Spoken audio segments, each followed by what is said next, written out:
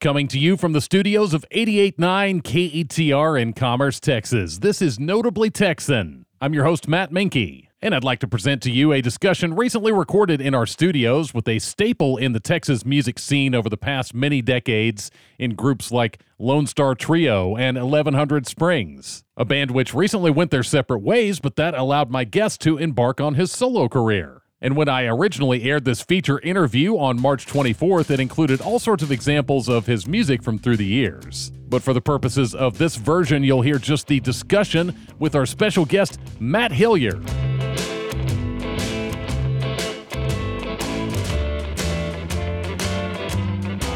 Well, welcome to Notably Texan, Matt. It is my pleasure to get to know you today, man. Yeah, mine as well. Thank you for making time for me, and been looking forward to it since we set it up. Excellent, man. Well, I've got plenty to talk to you about the new Glorietta solo album, but I wanted to kind of get a little bit into your backstory to start. You're from my hometown of Dallas. When did music kind of start to beckon to you in your youth? Well, it was in my youth. I put my first band together when I was about 12. My brother played drums, and then another singer-songwriter that we went to school with named Meredith Miller. You may remember that name. She had a record that she put out. It was pretty darn good. And she played bass, and it was just a three-piece rockabilly trio, and we started this band to play the talent show at school. And I didn't really think it was going to be that much, but I did want to play. I knew that I actually wanted to have a band and play shows. I wasn't convinced that was going to be the one to take me into a professional career or anything. Right. We did win the talent show. Oh, well, that's good. That's a good sign. Yeah. So I was about 12 or 13, and I would go to, I remember going to see Reverend Horton Heat for the first time.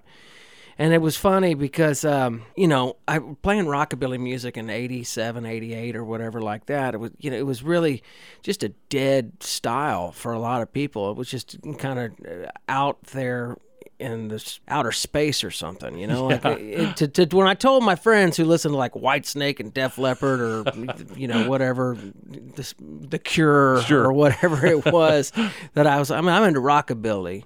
They're like, rock a what? Yeah. But I went and saw Reverend Horton Heat for the first time because an older friend of mine told me, hey, you should go check this band out. They're really cool. So I did. My dad took me to see him. And I was like 12 or 13, and I had to put together my own sort of rockabilly outfits. And all my clothes, that if I could find anything cool, it was like 3 sizes too big. So I'd show up just swimming in these outfits, but I look cool. Yeah. And so I walked up to Jim during the set break, and I was like, hey, my name's Matt. I'm Matt the Cat. I call myself Matt the Cat, and I introduced myself. And, what the funny thing was the next time I saw him was at the Stray Cats got back together, and I went and saw the Stray Cats, and there he was hanging out. And I got the nerve once again to go up and say hi to him again. I was like, hey, Jim, he's like, yeah, you're Matt the Cat. No. I was like, you made that big of an impression. Made an impression on him because I was this little kid, It's not something you saw every day, True. But, we became friends, and he became one of my sort of musical big brothers, of which I've had plenty of over the years. Because that genre, especially, just because it was something so different, it's like if you spotted another guy that was into rockabilly or whatever, you kind of... It's almost like being in a gang, like you sort of, pull them aside and try and figure it out, so we stayed in touch, and he, gave me a guitar lesson, and, I stayed at his house and stuff. Nice. And just became friends over the years, and he would put me on shows, and there was another band called the Wagoneers out of Austin. There was rockabilly, but really more progressive country, kind of like the Mavericks before the Mavericks. And they booked my band on shows with them, and then they had a manager in Austin, and that manager kind of took me on as a little pet project to develop. And so, that's kind of where I got started in playing a lot of gigs. And I would live in Austin in the summertime, and then we put together a different band. We had Marcia Ball's stepson on drums, and then Alvin Crowe's son on bass. So, Wow. So we would do a lot of shows with them, the Broken Spoke or Green Hall or the Hole in the Wall, all the sort of Austin haunts we would go and play for not much money and kind of learn how to do it. Yeah. That's what kind of got me started, and just one thing after the next. Here Wow. we are, I mean, was there somebody that kind of got you into music while you were growing up before you started making it? I mean, my parents, yeah. I mean, like, music has always been very big in our family. Music and movies we love the most, and we can communicate in our own language with that kind of information. Yeah. Yeah, my brother was really into punk rock music, and he was always just kind of on the edge of stuff. My mother, too, was also just a really big influence on both of us. But the first rock star that I ever thought of was Buddy Holly, because when I was about 3, that movie, The Buddy Holly Story, came out. And I'd never really seen anybody that identified as a rock star, so I thought he was cool. And somewhere's, like, one of my parents' friends left behind a pair of horn-rimmed reading glasses. Yeah. And I'm serious. I was 3 years old, and I would put them on, and I would take the shovel for the chimney, and I'd stand on the chimney step, and I'd put the vacuum cleaner like it was my microphone stand, and I would just put on the Buddy Holly record and sing along to it. That's awesome. And my mother, being cool like she is, she's like, listen, Buddy Holly's really important, just so you know. He's really, really important. His music is really good. His songs are really good, but he wrote his own songs and he produced his own records, and he's from Texas. So that always I think that really kind of set the tone as far as why Texas music was important, and sort of moving on from there, who the guys that were from Texas and that kind of music, and writing your own songs and when I started playing, she was the one that said, hey, you need to write your own songs because you can sing and you can play, but if you don't have anything to say, who wants to listen? Wow. And so I started writing as soon as I started playing, Nice. A lot of really terrible songs. Well, that's how it starts, right? Yeah, I mean, exactly. Yeah. You got to start somewhere. You got to be terrible for a while. Right. You don't ever really stop. I mean, in a way, I guess that's true. Yeah. I mean, do you still find yourself listening to some of these influential artists that, got you going back in the day? Yeah, I mean, there's always the ones that I go back to, and Buddy Holly's definitely one of them, and that stuff never gets old. Hank Williams, definitely one of them. The Beatles. My mother was the biggest Beatles fan in the world. That kind of stuff that you grew up with. My dad would turn me on to a lot of blues music, too. I always go back to that. It's just like a warm blanket that you get to go back to. It's funny when you go back to certain artists and certain records, and you're just like, man, I've heard this a million times. Why don't I try something new? And then I go, well, I want to listen to this. Yeah. Because it's always good. Well, and it makes you feel young, too, right. Because of those early memories. It takes you back to some other place. Exactly. We're talking with Matt Hillyer today on 88.9 KETR. This is Notably Texan. You're, of course, known for giving us 23 years with Texas favorites 1100 Springs. Would you be willing to open up a little bit about what brought you guys to the decision to end the long run for 1100 Springs? Yeah, sure. I mean, it's not there's nothing salacious or controversial about that really at all. I think it's a common thing that happened to a lot of people once the world shut down for a while. Steve Berg and I put the band together in 98, and it wasn't supposed to be anything in the first place, but we put a lot of the bands that we were in before that led to 1100 Springs. We had been playing in bands together for about 6 or 7 years before that, and done a lot of traveling on the road with Lone Star Trio, and then this big rock band that we had, Strap, was real loud and obnoxious. And then at the point that we wanted to, make some extra beer money or walking around money, we decided we'd do some shows on Mondays or Tuesdays or Wednesdays playing old country songs, because that's how we kind of got started. But then it was enough fun and people dug it enough. So 23 years later, after, traveling and putting out records and just, working the grind of it all, I think that once it, the world kind of took a step back, I think it gave Steve a chance to sort of, just like a lot of people had this chance during that time to reevaluate his position in life and where he wanted to be. But anyways, I think he took he stepped back and sort of looked at his life and decided he really didn't want to spend the rest of it traveling around and being in bars and all of that stuff, He wanted to do different stuff. And we explored the idea of me being able to do it with somebody else on bass, but I think we both got to the point where it didn't feel like the right thing to do. Yeah. It didn't feel like the right thing to do because, I didn't feel like that would be a really cool thing for after all his efforts and putting the whole thing together and keeping it going all those years, just to say, oh, we can just get anybody to stand up there. And that's not the truth. That's not the case. This is our deal. We started it together. We should put it to bed together. And the truth be told, I didn't want to do it anymore. I mean, I love it. I miss it a lot. But I've been having so much fun playing like these acoustic singer-songwriter type rooms where you just strip everything down and you get to the bare bones of just your songs. And you can play whatever's on your mind.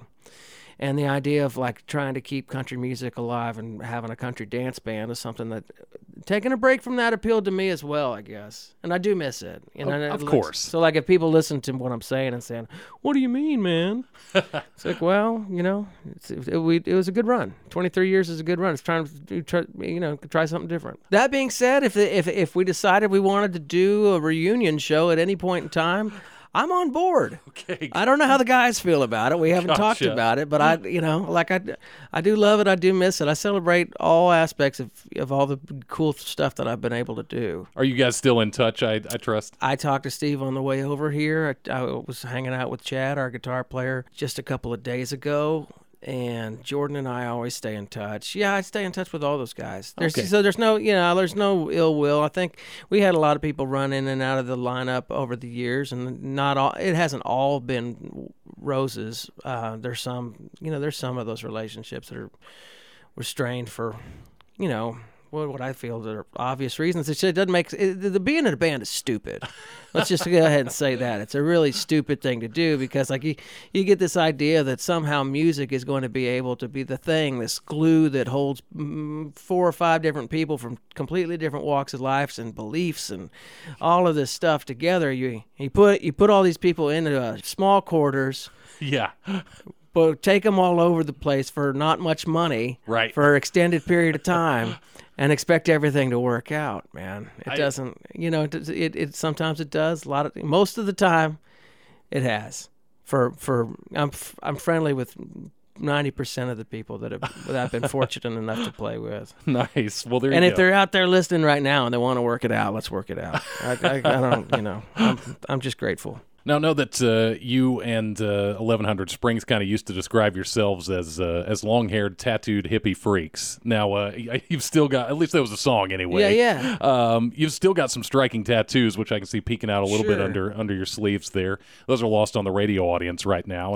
But your hair's a lot shorter these days. Are you like me, where you kind of still feel like a younger version of yourself? Do you still feel like that wild ponytailed hippie freak that you were growing up? Yeah, I mean, we never really grow up. Right, in our minds, that's the weirdest thing, I know. And I was thought about growing my hair back out, but I got to tell you, it does not grow like it used to grow. When that song was written, it was early on in the band, and we had just really kind of started. We started just playing mainly Monday nights at 8 Air Saloon in Dallas, and it turned into kind of a freaky scene. Because at first we were terrible, and we set up, and there wasn't anybody there except like the bar regulars, and they didn't like us. We weren't very good, like they would just sit there on the bar stool and listen to us fumble through songs that we knew, but we never rehearsed or anything. But it became a thing on Mondays. We knew a lot of people in Dallas and Deep Ellum in the service industry, so Monday night was like their Saturday night. And so they would show up, and you'd have all these punk rockers and, people with multicolored hair and piercings and stuff like that. And then the bar regulars hated that, right? So they didn't like that at all. But it just became a scene. Then, cowboys and college kids and everybody started getting together, and that's kind of where the vibe of the song came from. But then when we started getting out of 8 Ears and playing at other places, I remember we did a lot of shows with Pat Green back then. And they were always really cool to us. But that crowd was definitely just this college crowd, and those kids hadn't even put on their cowboy hats yet. They still just were wearing baseball caps Yeah. and, Red Wings and, so when we would get up on stage to load up our amps and stuff, like now most of the guys in bands look like we did back then, but it was not that way. Right. Not for Texas country music, not at all. So people really kind of looked at us weird. So we would always open with Bob Wills' San Antonio Rose. Oh, really? Yeah, we called it throwing meat to the lions. Okay, I get it. Yeah. I get it. Because they would look at us weird and they wouldn't know what to think, and then we'd start playing Bob Wills and these guys are okay. Yeah. But then on the way home from that gig, I was like, man, what if we had a song that just said what we're trying to say? It was one of our own songs, so we could just go ahead and address that issue, so we could just get it out of the way right at the top of the show. And so, it kind of got written on the dashboard. I don't have any, I don't have long hair anymore, but I still feel like it. I embrace my inner freak. Okay. So for anybody that was worried that you have the shorter hair now, you're still the same guy. That we change as we get older too. I just haven't cut my ponytail off because I'm afraid I can never get it back. That's a very valid point, man. Because we were leading up to the very end of 1100 Springs. We had all these what we called a farewell tour. We had booked all these shows and stuff, and I thought, you know what, man, I'm not going to cut my hair until after the last show. And, thinking, okay, we got time. It's going to, by the end of it, it's going to be, fairly, it's just not grow like it used to grow. And it doesn't act like it used to either. No, it doesn't. The gray does not respond the same way that it used to. Matt Hillyer is my guest here on 88.9 KETR. I understand that you found some inspiration to write some of the songs on the new album after you joined a songwriting group. Tell me about that. Yeah, these things, there's been bunches of them over the years, and this is not the first songwriting group that I've been part of, but this one I've been in for over 2 years now. So that's a lot of songs. You write a song every week. They give you a prompt, and there's 10 of us. We keep it at 10, and you have to write a song every week and turn it in by a certain time with lyrics and a basic demo, or you're out. And so a lot of people come in and out. A lot of really, really good songwriters come in and out of that group. Yeah, it came at the perfect time because I remember saying once we were stuck in our houses, just saying to myself or my wife, I don't know, just saying, man, if I don't come out of the other side with a whole bunch of songs, what am I even doing? Right. What am I even doing? Songwriters just love to pat themselves on the back about writing songs, to wax fantastic about it.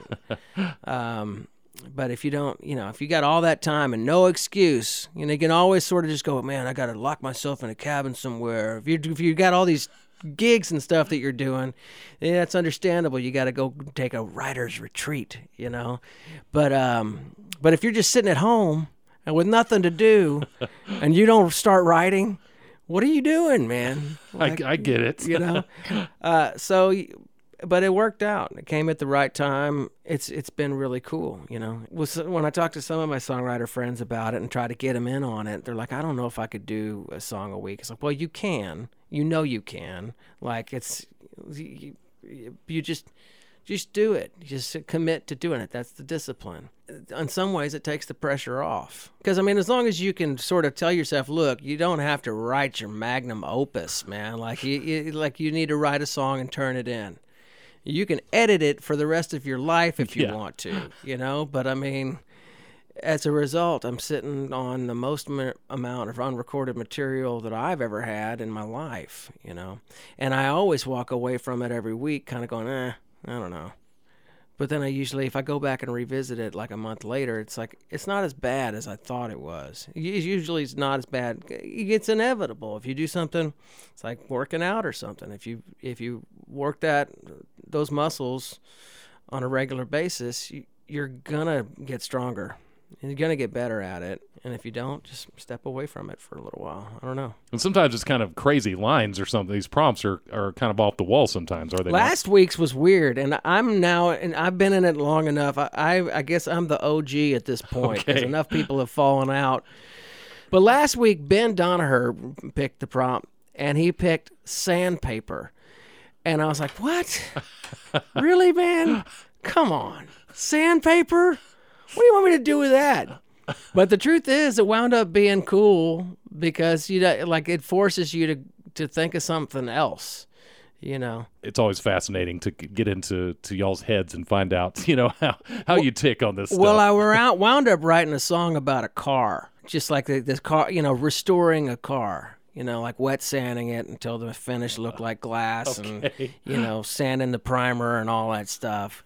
And my mind went a few different directions, but yeah, I mean it's kind of cool to have that. And, you never know where it's going to go. So the title track from your new record is called Glorietta. Can you tell me a little bit about that song? Yeah, it's about getting out of Dallas. It really is based on getting out of Dallas during the pandemic, and it's not a song about my youngest daughter, but I really was inspired by a trip that we took together because, you feel the worst for the kids at that time, and especially because she was like 10 or 11.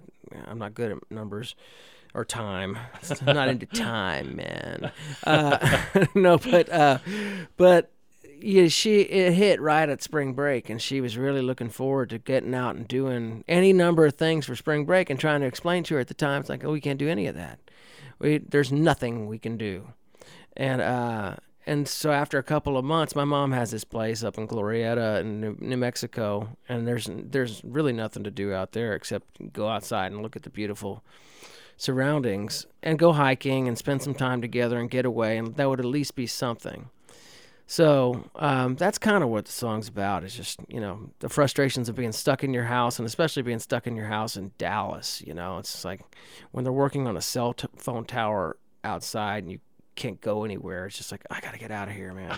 I can't stand it. That's where it came from. So. Now, I know that Glorietta was produced by a talented man who we've had in studio as part of his duo, The O's, John Pettigo, and he's got a really fun personality. Did you enjoy working with him? Yeah, and I've known John since he was still in high school. Really? I think. Yeah. He probably hates these stories because it's just like people when they talk about, I used to go see you when you were 12 years old. And it's like, no, you didn't. You really, all right, what did you see? Lone Star? No, wrong. So, I may be getting it wrong a little bit, but I think I'm mostly right. Because our band Lone Star Trio was playing around town, and him and this guy Ward Davis had a band called Slick 57, but they were too young to get into the shows. Okay. And we were kind of too. I'm not that much older than he is. But I remember them hanging around and then starting to do shows and stuff like that. And so I've known him for a long time, and it's been really cool to watch him, grow and succeed and do cool stuff, and especially with the producing and songwriting and playing. We've always stayed in touch and played shows together and done stuff. So it was a little bit of a no-brainer for us to get together and do something, because we get along so well, and he's I know he understands my whole entire history of music, so that I can be confident with. So we had a blast. He does great work. I'm sure that for a lot of fans of 1100 Springs, the band's dissolvement was kind of a downer, but this has really been a new beginning for Matt Hillyer, the solo act. And I know you had put out a solo release some time ago, but this is really kind of a bigger, fuller launch for you as the man out front. Truly, has there been any kind of adjustment needed on your part now that it's your name out front? I mean, I know it's not that different from being in a band. It's mainly getting people used to making the association, because that takes a while, for people to understand, oh, Matt Hillyer's the guy from 1100 Springs. But the thing is when I did it the first time, it was difficult just because I hadn't really dove into acoustic singer-songwriter shows that much back then. So when I released If These Old Bones Could Talk, number one, 1100 Springs hadn't broken up. We took a step back, and we weren't playing many shows, but we hadn't really broken up. So anytime I'd go to book a show for myself, like with a band or whatever, and I would say, hey, would you guys want to book my solo band? And people would be like, yeah, we would. But what about 1100 Springs? Right.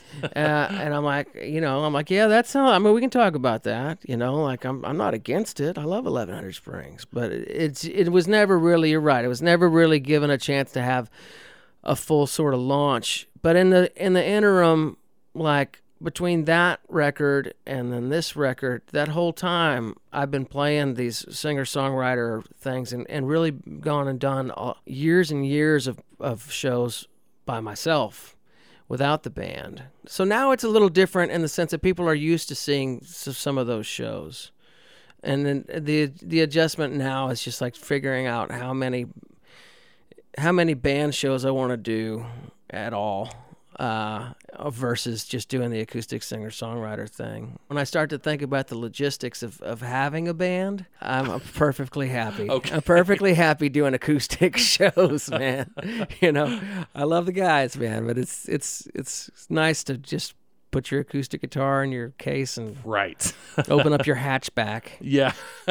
That's a lot easier to load in and load out, too. Yeah. Well, you have been on the front lines of the changes in the music business over the past couple of decades. So how have you been kind of rolling with these changes? Everything going to streaming now, much fewer physical album sales and all this. I mean, we're kind of in a different world than we were, 10, 20 years ago, aren't we? Yeah, and I got to tell you, I still don't understand it completely. But yeah, you watch the bottom fall out because if you talk about the way things have changed, for me, the first album that we made, I was in high school, and we paid to make our own CD, and that was a big deal back when I was in high school. It's like if you had a CD, it's like, "Hey, you got a CD?" It's like, right. Yeah, man. All you have to do is record it and then send it to some place who makes those things, right? Like that's really it's as simple as you can make it. But it was a big deal because most people, if you had any kind of CD, so you had to have some sort of label and stuff like that. So we were kind of early on the DIY side of things, but you could sell them and people would buy them, and they put a value at least on the music and the physical copies and things like that. So you could sort of make a little more gas money and get down the road a piece to make things happen. And then, we watched Napster and LimeWire show up, and they just took it from us. They just took it. And we didn't even understand it. Like, I didn't have any idea what it was. Like, because we're out there doing the hard work, and I think a lot of people at our level were listening to Metallica complain about all that stuff and just kind of going, "Oh, please." Right. Please. Well, you're not going to make $1 bazillion. You're just going to make $1 billion. That's how the mentality that we would have about it. Because for us, I mean, if the music's getting out there, then that's a good thing. But then you start to see it happen. Like you start to see it happen, and the weird thing is, by the time those wheels really started rolling, we didn't feel it as much as a lot of bands like rock bands were feeling it, because I hate to say, don't take this the wrong way, country music fans, but you're a little bit behind the curve with the technology sometimes. So there were still people buying CDs in country music, and we were still selling them. And your fans are going to buy your stuff no matter what. They still buy it today, but it is disheartening.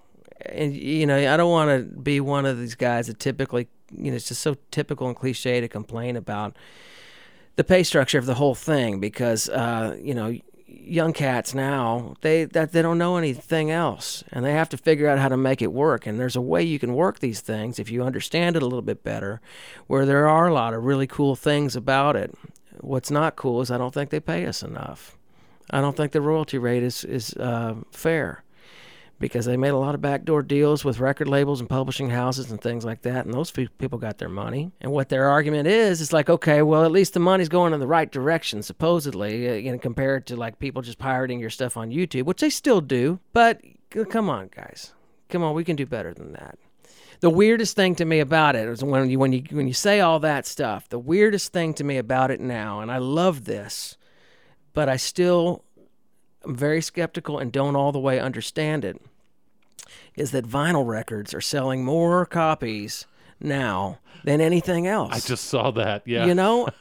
And now I own every single record I ever bought, and I've never not had a record player. I'm not one of these people that went away from it ever. I invested a lot of money in those records, man. And I get it. I love it. It was a childhood dream to make a recording and put it out on vinyl and sell it to people and have them dig it. That's a lifelong dream, and now it's coming true. But I'm very skeptical about how long that can last. Because in a world, we were talking a little bit about it before we turned on the mics or whatever, but in a world where information has almost $0 value to people, and I'm not just talking about music, I'm talking about all information. Nobody wants to pay for anything. No. Think about it this way. Well, we watched the movie Cocaine Bear last night at my house, right? Yeah. And it's still in theaters, and I really wanted to see this movie. And my mom is there, and we're watching, and now you can watch these movies that are still in the theaters, but the price is higher. It's like rent for $20. Yes. And I mean, how many times have I looked at the rent for $20 and gone, I'm not paying $20 for that. And the reality is that if we went and saw it in the theater, we're not getting out of there without spending $120. This is way better. We could drink our own food. Or we can drink our own food. That's how I roll. This is a guy with a lot of years on the road. Yeah. We can drink our meals, folks. That's how we do it. With cast iron livers. But no, I mean, it's just weird that people are willing to pay, and I'm glad for it because I love it. Pay $30 for a record. And I'm curious as to how often they actually take it out of the sleeve, right, and drop the needle to listen to it. Because I still believe that most people, even if they buy the record, when they're cruising around in their car, no, they're putting on Pandora, Spotify, or whatever else. Right. It's just very bizarre to me. So you talk about the way things have changed. It's really weird. And it makes me feel pretty old a lot of the times. Yeah, but I am glad that they come back to vinyl records. I know. That's exciting for a lot of vinyl fans. They're just cooler. Yeah, They feel better. They sound better to me. They look better. The liner notes are cooler. The artwork is, it's cooler as far as I'm concerned. I hope it sticks. And the truth is, there are people still buying CDs. Yeah, it's true. It's not as much, right. But that's the problem. You can't sell a ton of them. People still want to shake your hand though, and they still want to talk to you about it, and they still want to talk to you and hang out with you at the merchandise booth, which that to me is worth more than selling a record. Nice. That's what it's all about. We didn't actually get a physical copy of the new album, but we did get a download version. And I know a guy though. Do you? Okay. I know a guy who has one in his car. we'll talk about it. Not far afterwards. from here. There is a standout cut on the new Glorietta record that I'd like to play. Tell me about Diablo Motel, because it sounds kind of different than a lot of your other songs. Yeah, well, it is. It's a song that came from that songwriting group, and the prompt that week was Diablo. Okay. And I really didn't know what to do with it, and just I thought obviously Diablo means devil, and I thought just these sort of spooky kind of ideas about it, and then I thought of just a strange scenario where a guy wakes up from a trance, right? And he finds himself in a place, and he's disoriented completely and doesn't know what's going on. And from the minute he sort of wakes up, he can tell that something's just not right. Can't quite put his finger on what it is exactly, but every little thing is kind of wrong. And it just keeps getting more wrong. And he's in this hotel room, and he's all dressed up like he's going to go out, but he can't. He knows he can't go anywhere.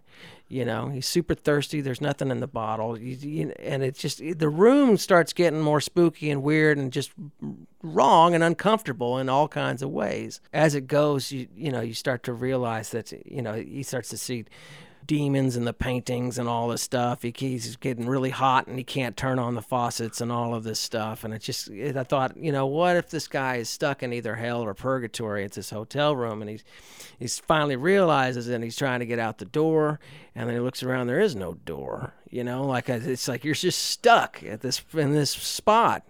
And it was weird because I'm not a big story song writer. I typically write songs about my feelings. Very important. But I don't know. It was fun. It was one of those ones where it's just, and then I thought another thing is I was hanging out with some friends, one of these late night sort of guitar pulls, and I played a few songs, and they're like, do you have any songs in a minor key? Because all these happy Bakersfield sounding songs, man. It's like, can't you do anything a little bit more blue, or is it all zippity doo dah? So I wanted to write something that was in a minor key. So the two of those ideas coming together and sort of trying to embrace some of the jazz chords I might have learned over the years kind of came out something different. I wasn't going to put it on the record because it's kind of weird in comparison, but that's why I wanted to, actually, Now, we've been serving Northeast Texas as a public radio service here for more than 4 decades. I was hoping that while I had you here, you might be willing to talk a little bit about why listener-supported radio is important to people who listen and to you as a recording artist. Well, because I'm a firm believer in it, and my family's grown up supporting listener-supported radio because I think that people who do your job for these stations have, I don't know, they got more of a heart about it because it matters to them enough to be here, whether it's community radio or this. It matters. It takes a lot of the business end out of it, which tends to be what, in my opinion, sours a lot of the really pure good stuff in the world. When they're trying to sell ads all the time, then you got to sell ads. It's got more heart and soul to me. You know what I mean? It seems less biased towards any one thing in particular. It's more for the people. I believe in that.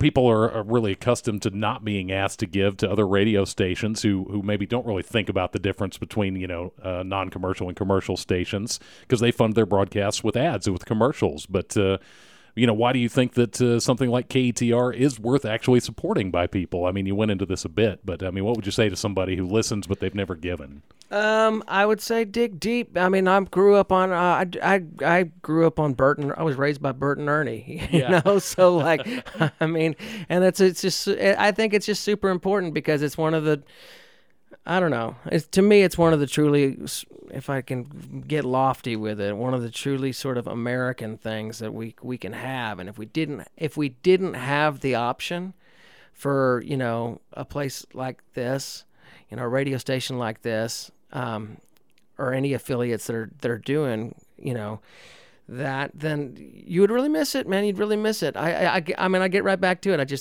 just think that, listener-based radio, it's for the listener. You know what I mean? Yeah. And it services a voice that services a listener that it really is discerning about stuff. It's not these decisions, especially as a musician, if you think about the business and the way that it goes, a lot of these decisions for the kind of stuff that they'll play, and which trickles down to the kind of stuff that we will write or make or produce, are made by people that we've never even seen.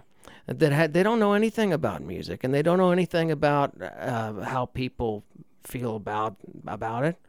They make these decisions based on what kind of ad revenue it'll generate, and that's not for everyone as much as they think it is. There's a whole group of people who don't want to deal with that kind of stuff. Does that make any sense? I'm kind of all over the place. No, it does, man. I'm really always happy to hear our guests' testimonials on this because I can talk about it all day, but I think maybe to our audience, it means a little bit more when it's explained by somebody that they respect, like you. So yeah, well, I hope they. That's debatable, but let me give you one more example on this, and I'll try to make it quick.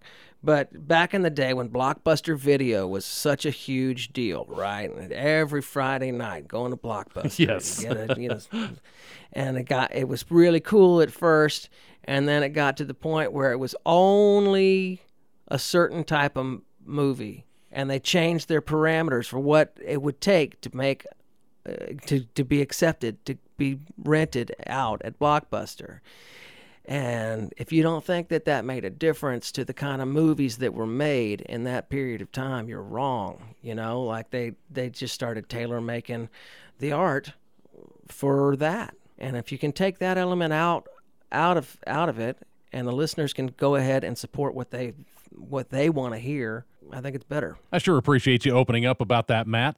So if somebody wants to seek you out and kind of find out more, where can they find you online? It's really, really complicated. Okay. It's really super easy. You can go to matthillyer.com.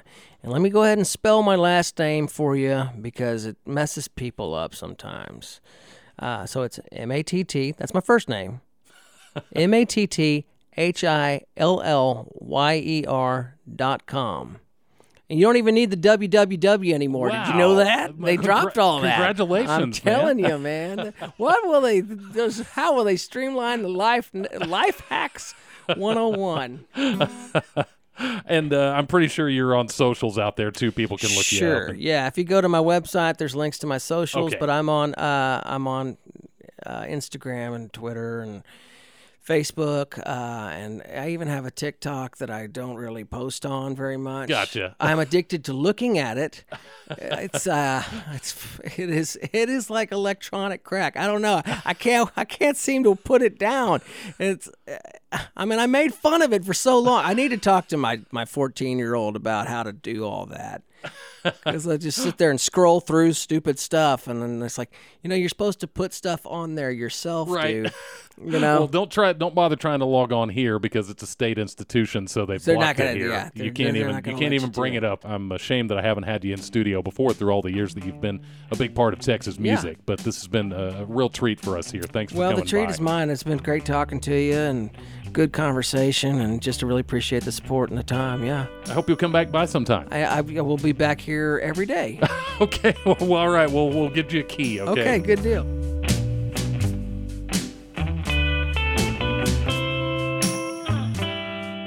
A massive thanks again to Matt Hillyer for devoting so much time and giving us all those insights during this interview, which originally aired March 24th on 88.9 KETR. And Notably Texan is on the air weekdays from 11 to 2, streaming at KETR.org and on air across Northeast Texas at 88.9 FM. And it's the sort of thing that listener donations make possible. Please support by clicking donate at KETR.org. And thanks for listening.